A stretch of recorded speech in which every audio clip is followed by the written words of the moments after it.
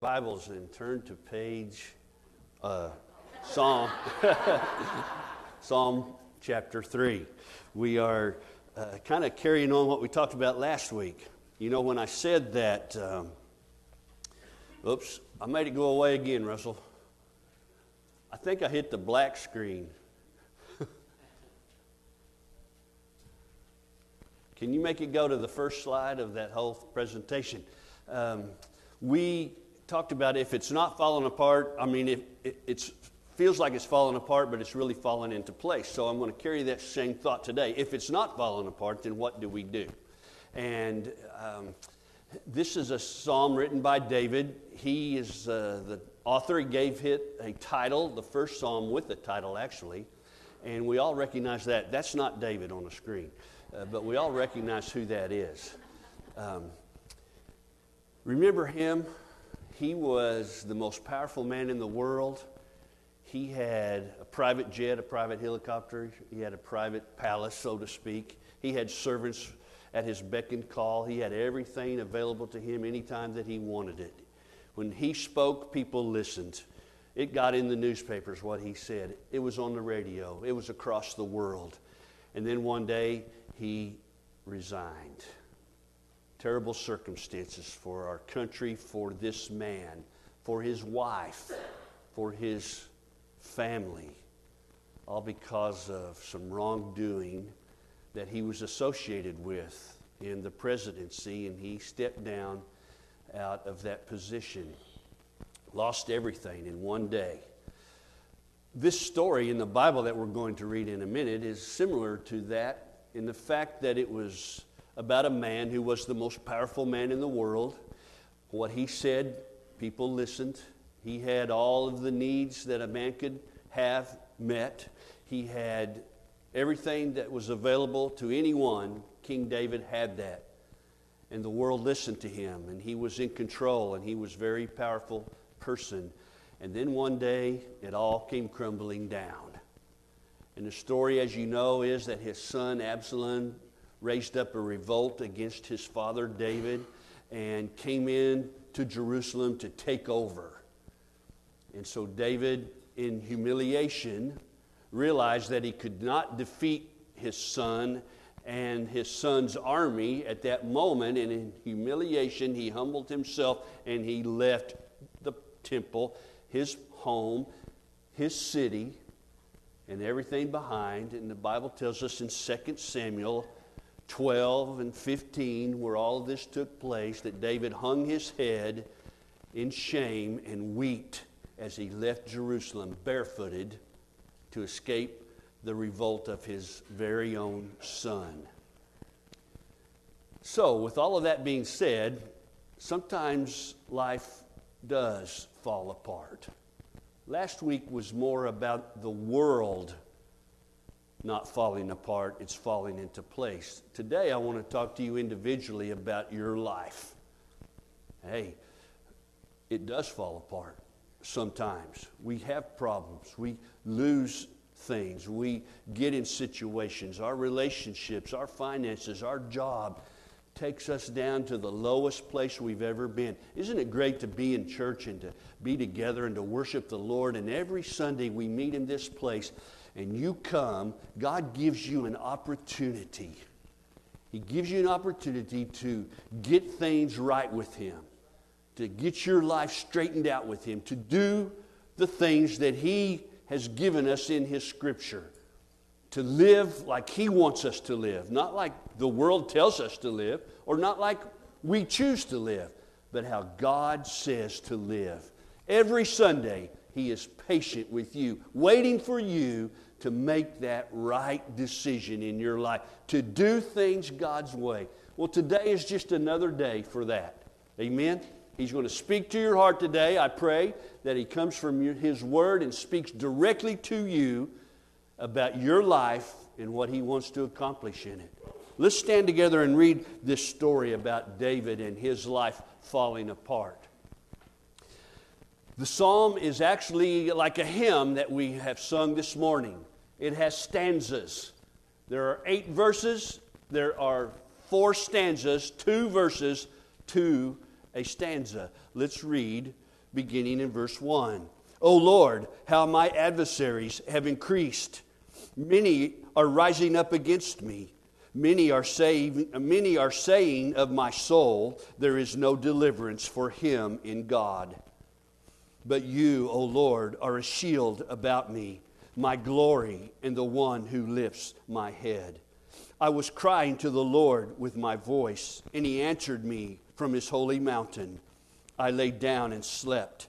I awoke, for the Lord sustains me. I will not be afraid of 10,000s of people who have set themselves against me round about. Arise, O Lord, save me, O my God, for you have smitten all my enemies on the cheek.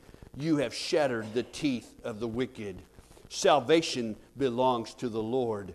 Your blessing be upon your people. Let's pray. Father, bless today for us. Change our life. Let us see our life as you see it. Let us see our sin as you see it. Let us repent of it and turn to you in truth today. God, speak to us. I pray this now in Jesus' beautiful name. Amen. You may be seated. Thank you. You know, there are times when life does fall apart. So what do I do when that happens? As I said, there are 4 stanzas to this psalm. The first stanza is the first 2 verses. Let's look at that one more time. O Lord, how my adversaries have increased. Many are rising up against me. Many are saying of my soul, there is no deliverance for him in God. You know, another translation might say, there is no salvation for him in God. It could say both because that word in the Hebrew means the same, deliverance or salvation. So we know who the adversaries are in this story. You know, David left Jerusalem that day with many of his people, and he escaped the onslaught of his son, and he escaped into the wilderness, and he wrote Psalm chapter 3. All right? We believe that he wrote it in the daytime, and we believe he may have written Psalm chapter 4 that night. However, and whenever he wrote that, we understand who the adversaries are. Now we can understand that they are numerous. David says, they are increasing, my adversaries. David says, there are many rising up against me. You know, when things go bad, it starts like a little leak at the kitchen sink. And if it's never taken care of, eventually it'll become a flood in the kitchen one day. And so that's the way problems are in our life and relationships and with people, that things just go wrong instantly, it seems like, and things happen and it's not ever taken care of. It just festers and grows and increases, and it weighs us down. Okay? A little bitty thing in your life can weigh you down after years of neglect if you don't take care of it immediately, if you don't take care of it soon enough. And that weighing down brings fear into your life. And eventually, it brings doubt into your life. And it eventually brings destruction to your life. We ultimately know there is just one enemy. Even between men and women, even between brothers and sisters in this room, there is really ultimately one enemy. Amen? It's not you against somebody else or somebody else against you. It is the devil trying to divide and kill and destroy. That's what his goal is. That's what his outcome wants to be. That's what he's trying to do, even among people. Notice there, it is only one enemy, and in the middle of that enemy, sometime in the middle of that battle, even with one enemy, we all feel surrounded. And that's exactly what's happening to King David. That's what happens to you and I as well. There are numerous people that we might be opposed to and have opposition with, but ultimately it is one enemy. You need to remember that and think about it. The second thing, David writes about what he's hearing.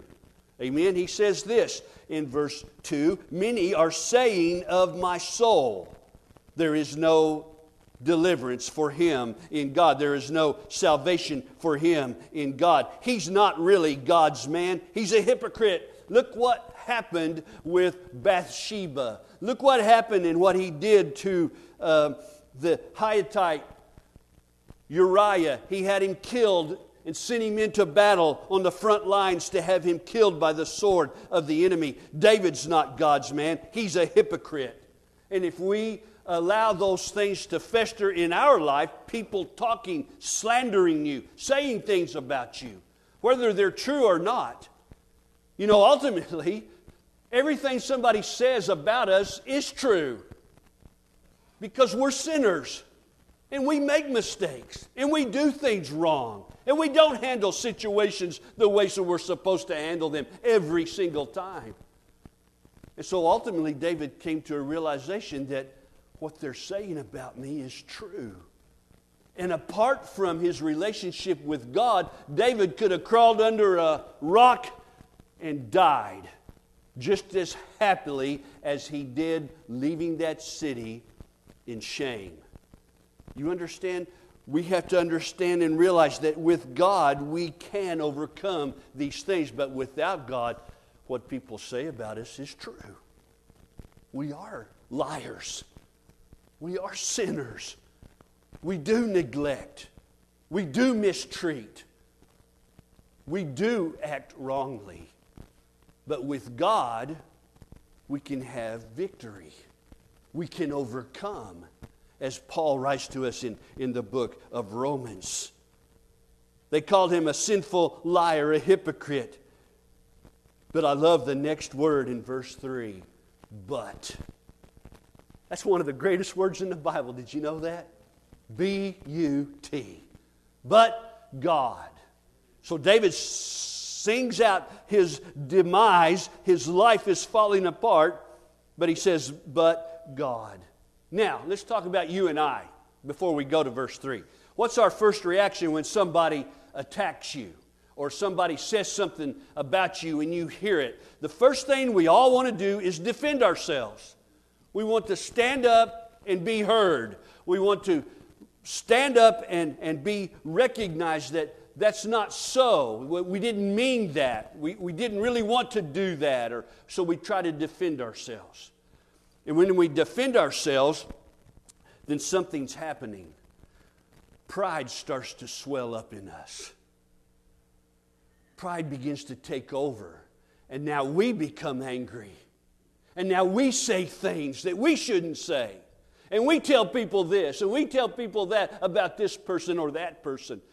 And now we are no better than they are. Amen? That's what happens. What was David's example? Hey, David could have stood up and stood on his throne and he could have fought Absalom back, perhaps been victorious. But you know what David did? Instead of allowing that to happen, he humbled himself. And he resolved to dismiss himself and to move away and to stop the pain and the hurt. It wasn't just Absalom and David that was going to be affected by this revolt. It was all of the people. It was all of David's friends. It was all of Absalom's friends. There was going to be a battle take place, and David was trying to stay away from that, and he humbly removed himself. Take that as an example, my friend. When you get attacked or something happens to you, humble yourself. If you really allowed it and dug in, what they're saying about you is true. But if you will humble yourself and remove yourself to a place with God, then you can build that relationship and that closeness with God. What do you do when life falls apart? You humble yourself and you find God. That's what you do. And that's what David did exactly here. The Bible tells us in 2 Samuel that he hung his head. The Bible tells us that he left Jerusalem weeping. What was he weeping about? He was weeping, I believe, about the sin that he committed with Bathsheba. And the prophet Nathan told David, because of what you've done, the sword will never leave your family. And David goes all the way back in his mind to that event. And man, he has regret. And he's broken about it. And he walks out of his palace, out of his leadership role, out into the wilderness, weeping, barefooted, with his head hanging, and people throwing rocks at him. Amen? That's what happened to King David. You don't have to go through that kind of experience, I hope, but you take the example that David gives us to humbly withdraw himself. He might have been defeated, but he might not have been defeated, and it could have gotten a lot worse. You know, even Jesus experienced something very similar to David's experience. Of course, Jesus was far greater, but here's what it says in Matthew 27. Others mocked him, saying, "He saved others, he cannot save himself. He is the King of Israel. Let him now come down from the cross, and we will believe in him. He trusts in God. Let God rescue him now, if he delights in him." Jesus hung there hearing all of that.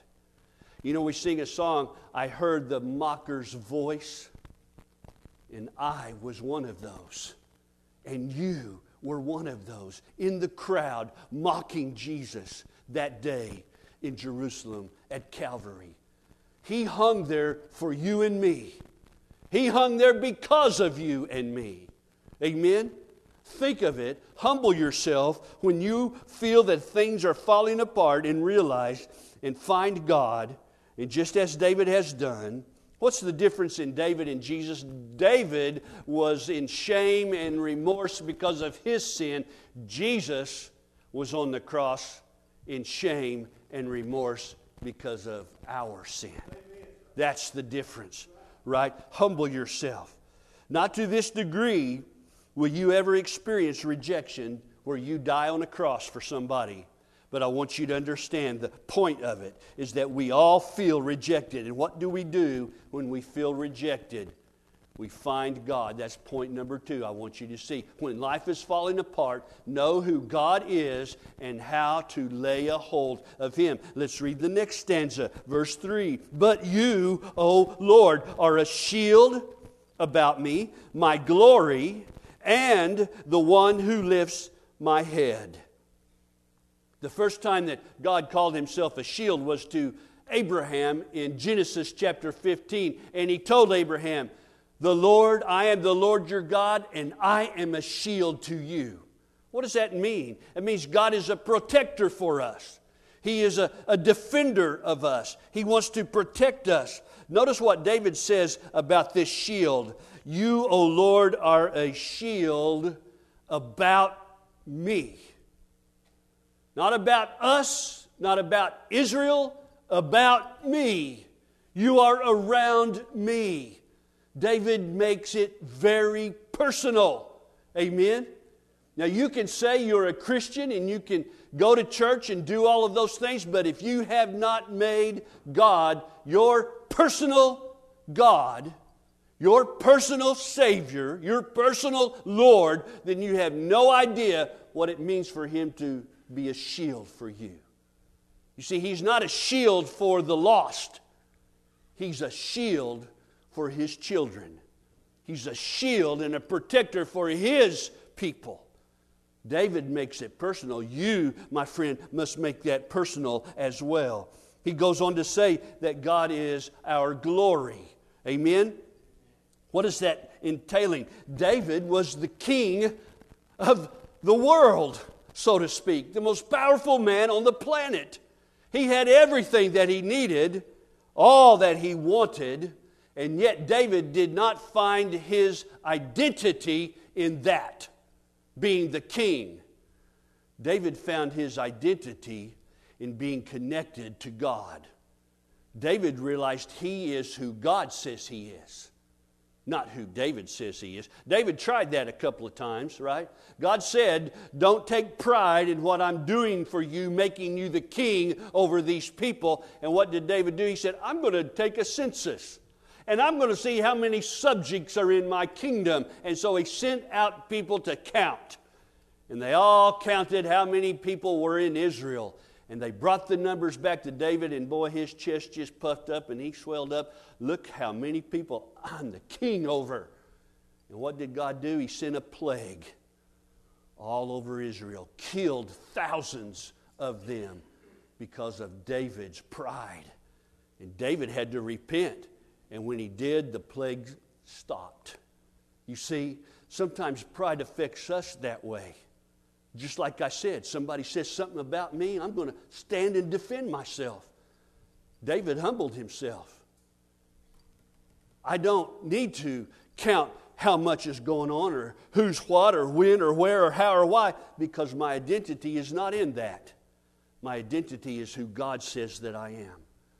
Your identity is who God says that you are. Here, David says, God is my glory. God is the one who I identify with. I have no claim on myself. I am not glorious in any way. I have no earthly self-esteem because it is insufficient. I am who God says I am, and He says He is my glory. Therefore, God is my glory. Make Him your glory as well. The third thing he says about God is He is the lifter of my head. Now, what does he mean by that? He's the one who restores me when I am cast down, when I am broken. That restoring or lifting of the head is found throughout the Scriptures. It is everywhere, in fact, in the Scriptures. And what he means by it, and David said later, Lord, restore the joy of your salvation to my life. Lift me up, God. Let me see again. Let me hear again. Let me look upon you again. Remember, God resists the proud, but He gives grace to the humble. When life is falling apart, you need to know who God is. Is He your shield? Is He your glory? Is He the lifter of your head? If He is, then you need to acknowledge that with Him and live a life that shows that. And then you need to learn how to lay a hold of God. Look in verse 4. David says, I was crying to the Lord with my voice, and He answered me from His holy mountain. This crying to the Lord was not a one-time act. This was a habit that David had. He wrote most of these psalms. They were songs to God. They were prayers to God. David wasn't just in the habit of praying when he was in trouble like you and I do. David was one who was in practice of praying to God daily, continuously, conversing with his God and his Lord, getting counsel, getting wisdom. Listen, do not fear the angry world when you have a prayer-answering God at your disposal. Did you hear me? Don't fear what this world can do to you when you have a prayer-hearing God. Because He will hear it and He will answer it. David says, God answered me from His holy mountain. What does that mean? David's not at the holy mountain. The holy mountain was in Jerusalem, Mount Zion, where the Ark of the Covenant was located. And that represented the dwelling place of God. David was gone from there now. He had removed himself, and he's out into the wilderness. Guess what? The priest, Zadok, in 2 Samuel says, hey, let's take the ark to be with David. David hears of it, sends word and says, don't you take that ark out. You leave it right where it's at. Okay?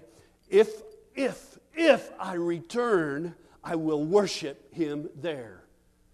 If I don't return, I will bow my heart to the ways of God.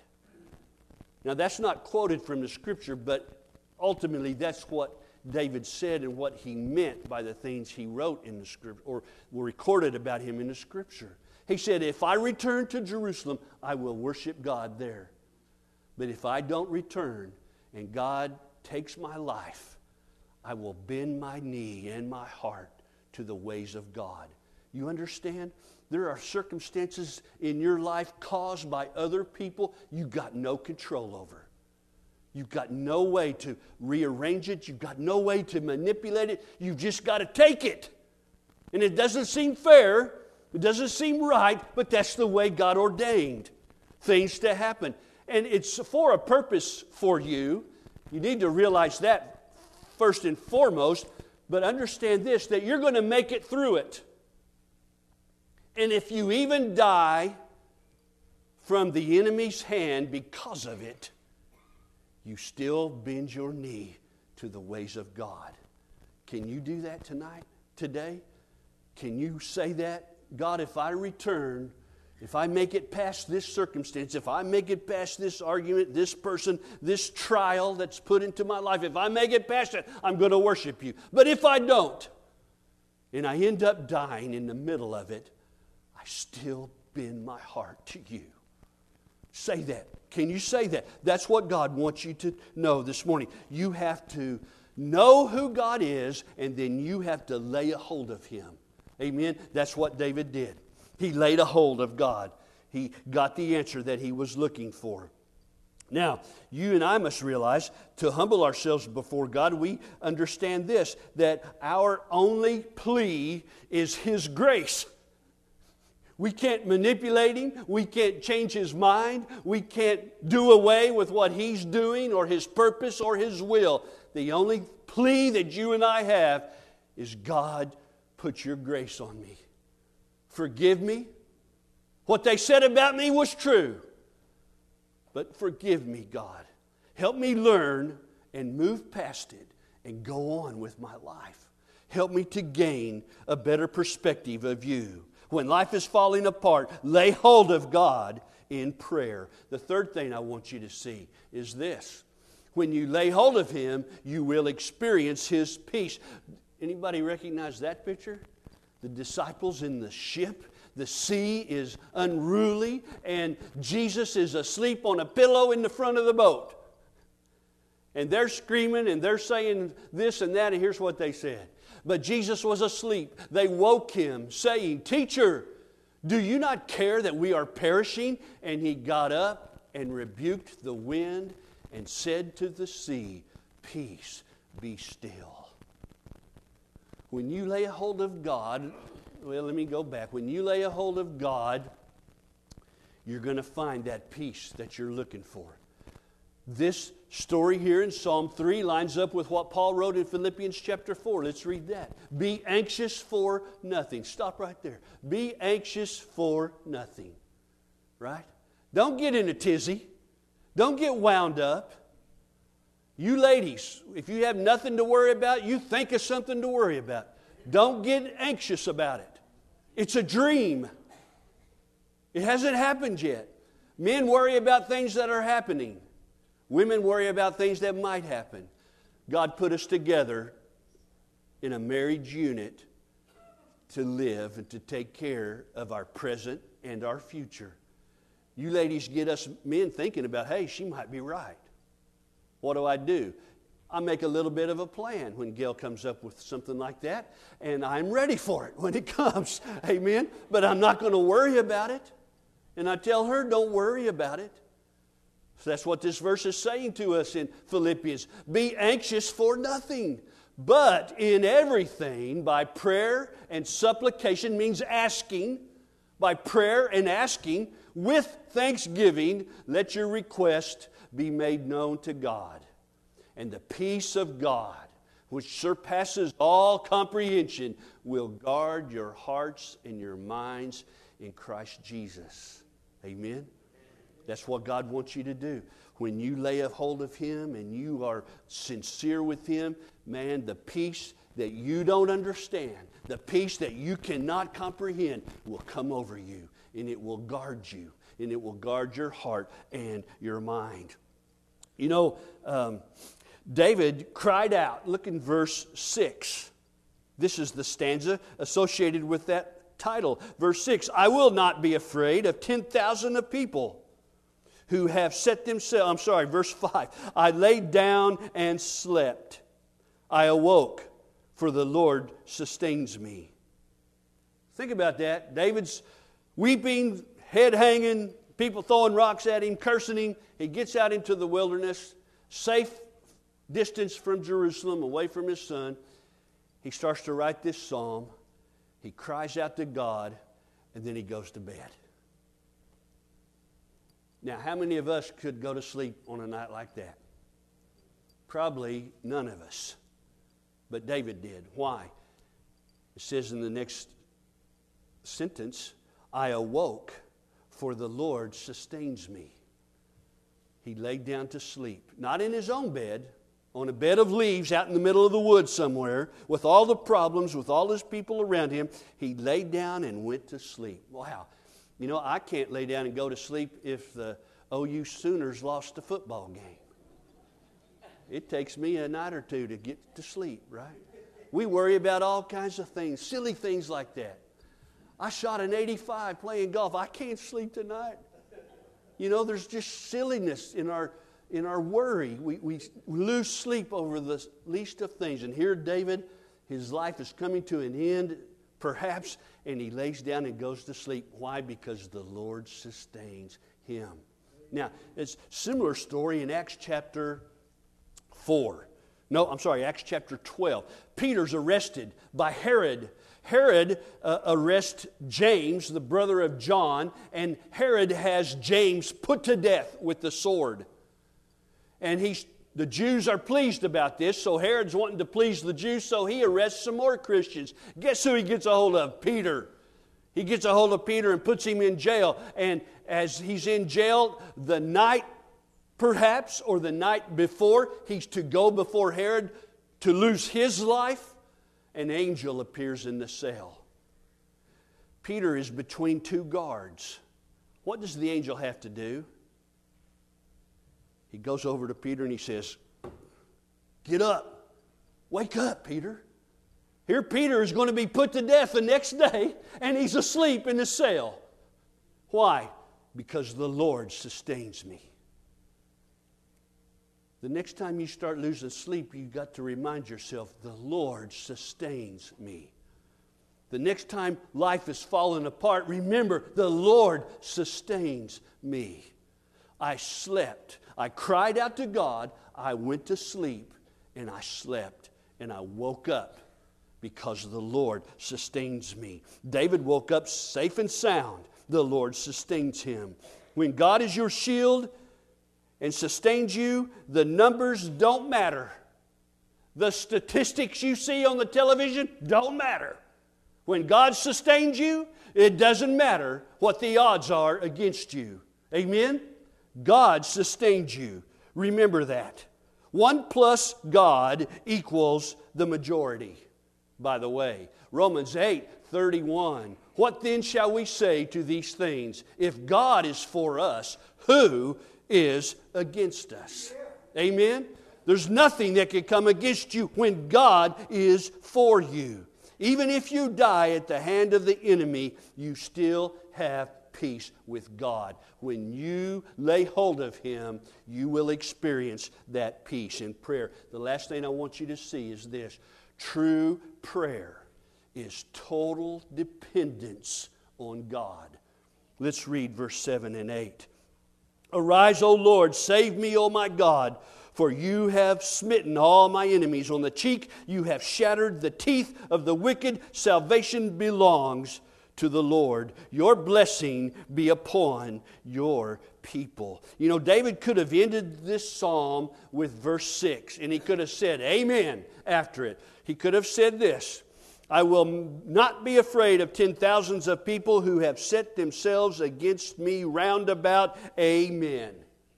But he doesn't end it there.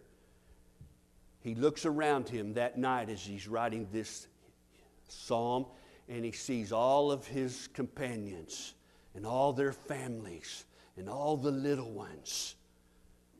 And he sees all the people that he's responsible for. David could have ended his life right there with no trouble, bending his heart to the Lord. But he saw all these people around him, and so he finished his prayer again by saying, God, save me. I'm responsible. I have an obligation. I have an opportunity. I have much people at my disposal. I need things to be right. God, save me if you would. And God listens to him. But when you start looking around and you become anxious, anxiety begins to creep back in. So David calls out. I want you to notice something that's a little bit ironic here. In verse 1, he says, O Lord, how my adversaries have increased. Many are rising up against me. That word rising there. When you go down to verse 7, he uses the same word. My enemies are rising against me, Lord, but, oh Lord, you rise against them.